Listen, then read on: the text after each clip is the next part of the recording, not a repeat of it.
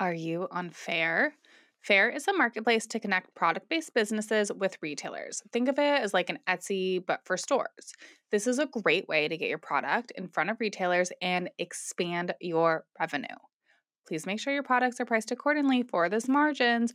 Wholesale is 50% off people, and Fair takes 15% off the first order and 10% off all return orders. Apply now at fair.com. So that's FAIRE.com/apply/girlgangcraft.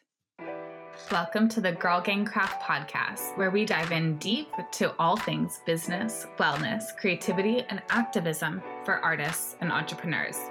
We talk with impactful, female-driven companies and founders for an inside look at the entrepreneurial experience, where you'll come away with tangible steps to elevate your business. Are you ready? I'm your host, Phoebe Sherman, founder of Girl Gang Craft, artist and designer, and marketing obsessed. We're here to learn together how to expand our revenue, implement new organizational techniques, and cultivate best business practices as we work towards creating a life doing what we love. Let's get started. Hello. Hey, creatives. Phoebe here. If you're watching on video, we're in a new little corner of my office trying this out. We'll see. I think it's a little plain over here. We'll have to zhuzh it up a little bit. We wanted something different. Also, like my curtains are backlit. I don't know. Maybe you don't care about all this. I think we'll probably keep our interviews in the same place at my desk, but we're going to try this little cozy corner for my solo episodes. Today, when this episode goes live, by this point, our apps are open for all of our events for California, both Oakland and Sacramento, and of course, Providence, Rhode Island, and Salem, Massachusetts as well. You can also opt in to our Mother's Day gift guide. So if your product or business is good for a mother figure, that's a great way to get your business in front of those folks who want to support small businesses while they shop for Mother's Day. So check that out. All the links are in the show notes, but you can apply, girlgangcraft.com/apply. And Mother's Day is girlgangcraft.com/mothers-day-guide apply. So it's something like that. If that's wrong, you can go right from girlgangcraft.com/apply, and then there's a button straight there. We are talking about product-based businesses today. So if you're not a product business owner, maybe this episode isn't for you. Maybe it's still helpful. Maybe you're thinking about diving into products, like a little merch activation, or maybe you get some other things out of this episode thinking about, how to diversify your revenue stream, some of these things that we've talked about. But I want to talk today about decisions that you have to make as a product-based business owner. And this episode might really push your buttons because there are some difficult decisions that you have to make. Number one decision that you have to make as a product-based business owner is, why are you doing this? Do you like making this thing? Do you like running a business? Is this business viable? Should this craft or making thing be a hobby? These are difficult decisions that you have to make. So I want to start with pricing, because that is one of the main determinants that will fail your business or help it succeed. If you are not pricing your products correctly, if your profit margins aren't there, it's not a viable business, especially if your product-based business wants to dive into wholesale, which I think it should. I think that's a great way to expand your revenue and to make your business viable. If your profit margins aren't there for wholesale, you've lost that whole revenue stream. So there's a couple ways to do this. And it varies a little bit different between if you've manufactured an item or made it by hand. Typically, if you are manufacturing an item, let's say you've designed a shirt and you're getting the blanks, you want to take that cost of the blank and the screen printing and double it, and that's your wholesale price. And then you can double that, and that's your retail price. Now, I've made a few videos about this, even like a while ago, and they get pushback You all don't charge enough for your products, period, period, period. You need to make sure that you are utilizing this formula. If you are hand making your item, it is materials plus whatever you want to pay yourself, doubling that for wholesale price and doubling that for retail. And that might make your item expensive. So thinking about like who your audience is with that pricing, it might change it entirely. All of you all who are charging like $20 for your jewelry, like you need to not. Like please raise your prices. And here's the thing, you're going to get pushback about that pricing no matter if your item's $5 or $100. Period. You're going to get pushback about your pricing, period. Is your item for everyone? No. Are those customers that push back against your pricing? Are they your customers? Are they your ideal customer? Absolutely not. So right away, thinking about where that cost bracket puts you in, who can afford that pricing? So if you're pricing your products incorrectly, then your business isn't viable. Your profit margins aren't there. You can't do wholesale. You can't pay yourself. These are important things. These are how you make a business succeed. This is how you start to scale. Wholesale is a great way to scale. If these margins aren't there, you have to redo your pricing. And there's a couple of ways that some of the product-based community like looks at raising their prices. Some people tell their customers. Some people maybe have one last sale, like we're going to change our prices next month. And this is last time we're, offering this item at this price. And some people say, just raise your prices. No one's going to notice. There's so much inflation and so much cost rising. Did your restaurant tell you that they're raising their prices? Probably not. I have seen some restaurants tell folks that they are. Does gas ever tell you before that they're going to raise their prices? No. So thinking about, all y'all should raise your prices all the time. Maybe once a year, you're looking at your prices. If your costs go up, like you need to raise your prices. Everyone is raising their prices. If your Etsy fees are going up or your credit card processing fees are going up, which they all just did, you need to raise your prices. You need to account for that. I've seen so many folks lowball their products, and it's a bad vibe all the way around. It's a bad vibe for them, the person who has low prices, because again, they don't set themselves up for wholesale. They aren't paying themselves enough. And it's a bad vibe for everyone else who is trying to pay themselves a living wage, who are, competing with those prices on places like Etsy. And you need to be paying yourself if this is a viable business, period. So I want to talk about the myth of handmade. This is a hot topic. I've seen a lot of markets that say, we need handmade items. And that's a hard one. Everything is handmade. If anyone's hands touch something, they're handmade. People who are ordering things from different countries, they're made by somebody. Maybe it's a combination of machines and hands, but so are we, right? Are we using a sewing machine? Are we using, I don't know, a printer, a stapler? Like those are machines, right? So a lot of folks, when they're starting out, they want to make all their items themselves, handmade, maker. And that is great. And I think that works for some niches. At some point, well, we'll say this first.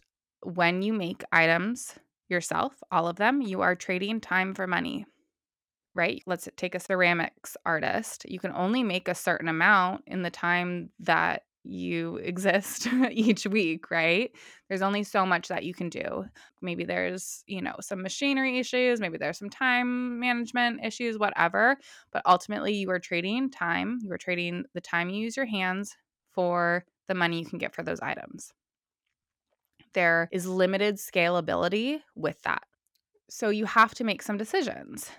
You can hire someone else to help make those products. And that's what a lot of people do, right? They hire a ceramics assistant or someone who just glazes, or they, like me, one of the first things that I outsourced was a screen printer. I'm not screen printing my clothes anymore. That's not something I have time to do. I'm paying someone else to do it. Actually, I think even before I hired a screen printer, I hired a seamstress to sew my little uterus pouches back in the day. I have a love-hate relationship with sewing. So that's something else to think about. What part of the process do you not like doing and who can do it for you? And that's going to help you scale, right? It's going to make more time for you to make other parts of the product. So you can hire someone, you can get more machinery, you can outsource your item completely. So for me, I am buying my blanks for my clothing. I'm getting someone else to screen print them. I'm designing everything in house. That's the thing that I do. That's the thing that only I can do. You could also, there's no rule against also hiring other designers, things like that. So getting blanks, hiring screen printers. For jewelry, I'm finding a lot of the community does like casting. I'm not a jewelry expert, but they make wax casts and then they outsource that. So that can help them scale as well. Obviously, materials are expensive, so that's a limiting factor too. Thinking about some of these materials versus scaling. We'll maybe hop into that later, but outsourcing parts of your production to other folks. You can hire someone to help ship for you. You can, maybe you find a part of your product already out there. Like maybe you're not hand making your clasps or something, or your rings, your O-rings, what are they called? Jump rings. Maybe you buy those already made. So thinking about how you can make it easier for you to make the product. The other option, right, is manufacturing things completely. Manufacturing items here or overseas. There's a website called Alibaba, which you may have heard of, and you can get anything made. It connects factories, mostly in China, to, designers here. So one of the things that we at Girl Gang Craft get manufactured are our enamel pins. I can't physically make that. I don't have a pin factory. That is something I've always gotten made overseas. But you could also get things made in the US. Obviously, this is a decision that you have to think about. If I know a lot of markets also like want only USA made, or, like Etsy highlights that, or Fair, Bulletin, thinking about where you want your item made. There's sort of the stigma about getting things made in China. Folks like Chunk Shop is really trying to push back against that stigma. What's wrong with things getting made in China? Coming into thinking about that a little bit deeper, right? Can you audit your factory? Can you think about fair wages if that's important to you? Does that ruin your handmade thing? What does that mean to be handmade? What are the values and metrics, and what is important to you in your business? What is important to your customers? Who is your customer? What makes you feel good about your product? So manufacturing overseas versus US, and then thinking about materials, right? It's all part of this equation as well. What is the sustainability factor with these items?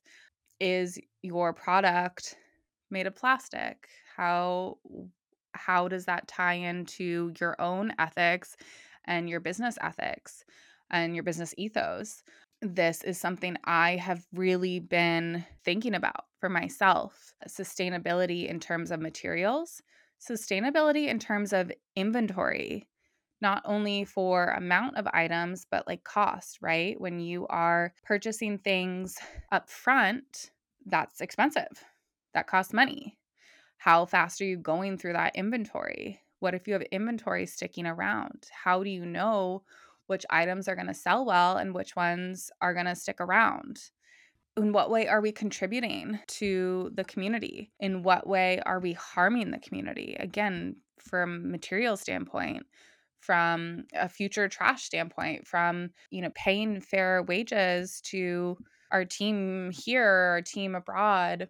These are serious decisions that you have to make. And of course, sustainable materials are more expensive. Getting something made in the US is more expensive. I am a big thrifter, and so I see tons and tons of waste, right?